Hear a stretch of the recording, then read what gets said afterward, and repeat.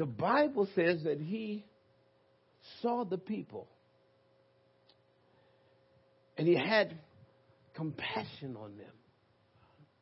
Because one translation says because they looked harassed. They looked like they had been fainted. They looked like they had been scattered abroad. And so Jesus has compassion on them. And I guess my question I would ask you, and Paul is so right, I've got a homework assignment for you. What are you passionate about? See, the real challenge, Sam, is that the disciples saw the same crowd. Huh? The disciples were right there with them. The disciples were right in the midst of these people who had been scattered and had been shattered, and they were broken, and they were right there, but they didn't see it. I get disturbed when church folks don't see with hearts of compassion.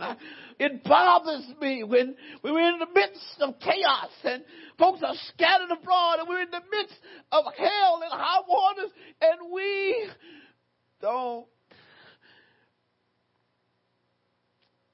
see it. Wow. They were weary and scattered. They were harassed and helpless. They were fainted. You looked in your neighborhood lately? Have you looked in kids' eyes lately? Have you listened to some of the conversations you hear in the store? Some of the conversations you hear where you're working? Have you noticed people are fainting? And they're weary? And they're scattered. Have you noticed the kids that you play with at school? The folks that stand at the bus stop and the people that ride in your carpool. Have you noticed that they're fainted? They're scattered. And Jesus says they're like sheep without a shepherd. Wow. So you got to understand, sheep are defenseless. You've never heard a person say, man, I got to run away from that sheep because he's getting ready to bite me. You know, sheep don't bite. Sheep don't have fangs, Sam. They don't have claws. They don't have those porcupine things that shoot at you. No. Sheep don't have fangs. They don't have poison in them. Sheep are sheep. They're helpless. They can't defend themselves. Sheep need a shepherd. Because without a shepherd, sheep will wander away. Without a shepherd, they'll get lost. Without a shepherd, they'll fall into the waters and they'll drown themselves. Sheep need shepherds. And Jesus comes to his disciples and he looks at the crowd and he looks with a heart of compassion and he said, look guys, I don't know, maybe you don't see what I see, but look guys, the world is like sheep without a shepherd. Look guys, they're hurting people all around us. Newsflash, it doesn't matter where you live. It doesn't matter how big your house is. It doesn't matter whether or not you've got a split level or no level. It doesn't matter. People are hurting around us. So this conversation with Jesus bothers me. It disturbs me. Keeps me up at night. Because he said, you got to see it. But you just can't see it. You just can't look at it. You can't just acknowledge it. You've got to take your jacket off. You've got to go to work. You got to go to work. You've got to do something about it. Because Jesus says, Christ Church, the harvest is plenteous.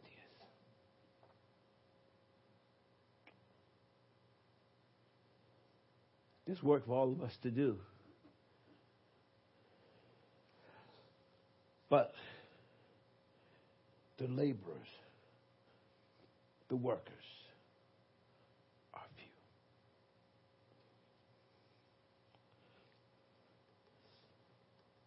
So what do we do about it, Jesus? He says, you pray that the harvester, that the Lord will send out more workers in the vineyard. You pray that high school kids get it and they start talking to other high school kids. You pray that folks that work in businesses get it and they pray for people around you. You pray that teachers get it, that children get it, that grandparents get it, that in social clubs we get it. We pray that, God, we get it, and you send us out into this harvest field. You send us out to work while it is day, because the night will come when no man can work. You send us out to work into the vineyard. You send us out to work where? To work where you are. To work where you are. Newsflash. You don't have to go out and find work. It's right where you are. Work where you are. Work where you are. It's a divine appointment. It's a God assignment. It's a divine appointment. My grandmother said, look, do me a favor, do this. Look at your hands. Look at your hands. I'm that kind of preacher. Look at your hands. You got to do this. If you don't, I'll be here all day. Okay. Look at your hands. And my grandmama would say, Lord, help me to do what has been assigned my hands to do. See? You got to understand, the work that God wants you to do is not in Paul's hands. The work that God wants you to do is not in Sam's hands. The work that God wants you to do is not in Charlotte's hand, who's 9 years old and not married yet. No. The work that you're called to do is in your hands. It's in your hands. Your work. It's in your hands. You've got an assignment. If you're breathing, anybody here still breathing? If you're breathing, then God says, I've got an assignment for you. If you're still breathing, then God says, I've got some work for you to do. If you're still breathing, then God says, I want you to use your hands, but not only your hands, but your heart of compassion. And I want you to make a difference in the vineyard to which I've sent you. Wow.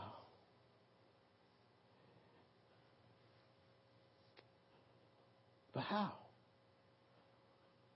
How do I know what I'm supposed to do? How do I know I'm supposed to do this? How? I mean, you're a preacher. You can do that because you're a preacher and good looking and stuff. I mean, that's easy. I mean, but how? Well, here's what you do. I've learned that the thing that God wants me to do with these hands are the things that make me pound the table.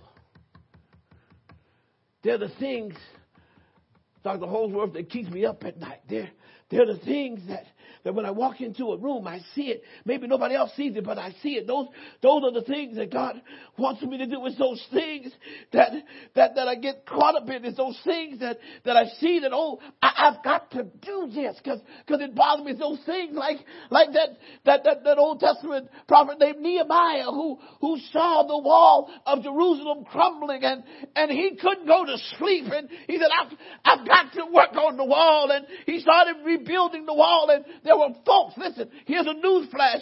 When you do the work of God, sometimes there'll be naysayers.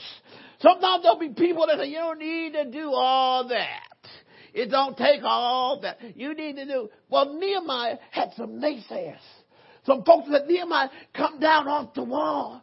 But Nehemiah said, no, I can't come down because I'm doing a work for God. Listen, understand God is requiring and will require of each of us to do the work that has been assigned our feeble hands to do. Well, how do you know if you're doing the wrong work? Well, it's kind of easy. See, my wife loves little kids. You know, these elementary kind of kids. She She's an elementary school teacher, so she likes little kids. I and Sam and probably Pastor Paul, we like those knuckleheads, teenagers. And see, when I'm around little kids and they keep poking me, and I want to say, look, don't poke me again, son. Because I don't understand. I went to sub for an elementary school kid, and my wife said, "How was the day?" And I said, "It was okay, but elementary school class." And I said, "I sent 5 kids to the office." 5 kids to the office? You can't send elementary school kids to the office. My response was, they wouldn't sit down. I mean, but listen. You know you're in the wrong work when, for example, somebody's got to call you to remind you again and again to do what you said you were going to do. Got me? You know you're in the wrong work when if somebody says, "I want you to work with the young people here at the church," and I got to call you every Tuesday at 6:45 to remind you that you're meeting with the kids on Thursday at 7:45. And then Thursday morning, I'm running around thinking, "Oh, God, I hope she remembers. God, I hope she remembers." Okay? You're in the wrong place. How you know you're in the right place? It's when, like, for example, if you're working with the budget, and people that work with budgets, they are interesting people. Now, don't look around. Please don't look around because, see, you're pointing them out to me, and I don't like. I'm going to get out of here safely. Okay, but folks that work with the budget, you know, they'll look at the budget and they can be off 2 pennies. And you say, well, you know, on page 47, you said you had $16,497.22. But on page 49, you said you've got $16,422.24. You're off 2 pennies. And they get like, whew, it's almost like you stole their firstborn. Man, they get really mad, and they just start turning red and stuff, and they go, I don't understand, and I'll find it, Pastor. And then about 2:00 at night, they'll call you. I found it. It was on page 47 in 47A. I found it 2 cents. Oh Lord! But that's what their hands have been assigned to do. So I just want to remind you to go to work.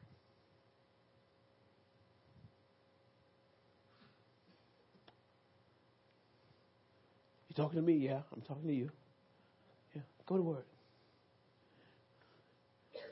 Go to work where you are. Go do what God has assigned your hands to do. That's all. Just do what He's asked you to do. Just do to the best of your ability what God has assigned your feeble hands to do.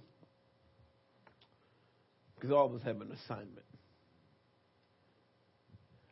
See, I believe that God has given all of us gifts. There are people that can do budget stuff and wake you up at 2:00 in the morning because they found the 2 pennies. There are folks that love to work with kids that do this. And there are crazy people like me that will go every Friday night to the MLK Center and watch kids play basketball from 7:30 to 12:00 midnight. I am really strange. Okay. But everybody has gifts. Matter of fact, look at your hands one more time. Remember I told you I'm going to do this again. Look at your hands. And look at your fingers. And let's just say our fingers remind us of our gifts. All right? As a matter of fact, do this. I know this is going to probably scare some of you, but would you turn to your neighbor and give him a high five and say, I got gifts? Tell him, I got gifts. Oh, yeah. But also, right, what helps the kingdom is that not only has God given us gifts, But he's also given us what I call gaps. Okay? Because see, there's certain things I can do, and then there's certain things I can't do, right? Because God has given us gaps. But how does the kingdom work? How does God get things done on the earth? Here's how he does it. Hold your gifts up like this. Hold them up like this. And then what I want you to do is reach out to your neighbor. And here's what I want you to do. I want you to take your gifts and fill in their gaps. Look at this. There you go. You see it? There it is. You got it? You got it? You got how it works? Listen. You got how it works? Let me tell you, that's how it works. That's how we do things for the kingdom. No one person can do it. No. How do we do it for the kingdom? God, let me take my gifts and fill in your gaps. And you take your gifts and fill in my gaps. So Jesus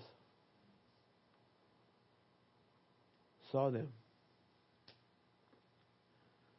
And they had fainted. They were scattered.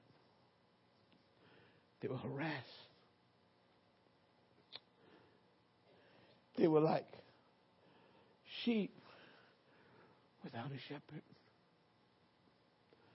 And out of a heart of compassion, he says to his disciples, the harvest is plenteous,